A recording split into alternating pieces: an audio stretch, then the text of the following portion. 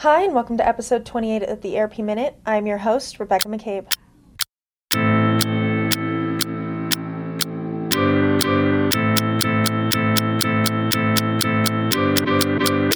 Infor and iCIMS, a talent cloud company, announced a strategic partnership that will deliver next-gen talent capabilities throughout North America to key services industries, including healthcare organizations.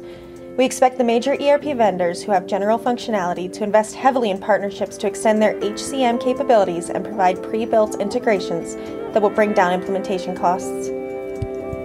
In other news, Sage recently announced the availability of Sage Intacct 2022, Release 1, adding new AI capabilities to further augment digital transformation for CFOs.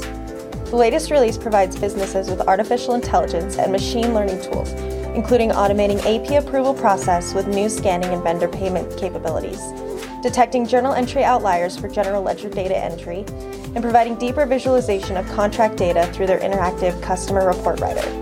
This release is due in March 2022. We continue to see Sage make great enhancements in Intacct that will continue to increase its competitiveness in the market, especially in core financials. QAD Precision, a division of QAD Inc., announced its achievement of Veracode Verified Team status for its global trade and transportation execution solution. We expect and recommend to all ERP vendors that they look to similar security verification certifications, as we still see cybersecurity attacks being the biggest risk for 2022 for enterprise software. Related, Gartner reports why critical infrastructure attacks are everyone's problem. Gartner details how these recent attacks by nations against other governments are an indicator of how similar attacks will continue in the future for even private businesses.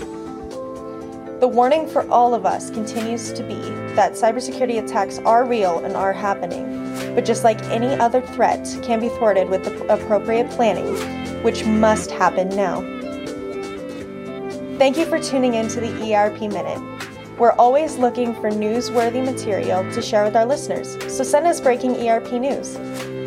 Be sure to subscribe to our Apple Podcasts, Spotify, and YouTube channels so you never miss an episode. We'll see you next week.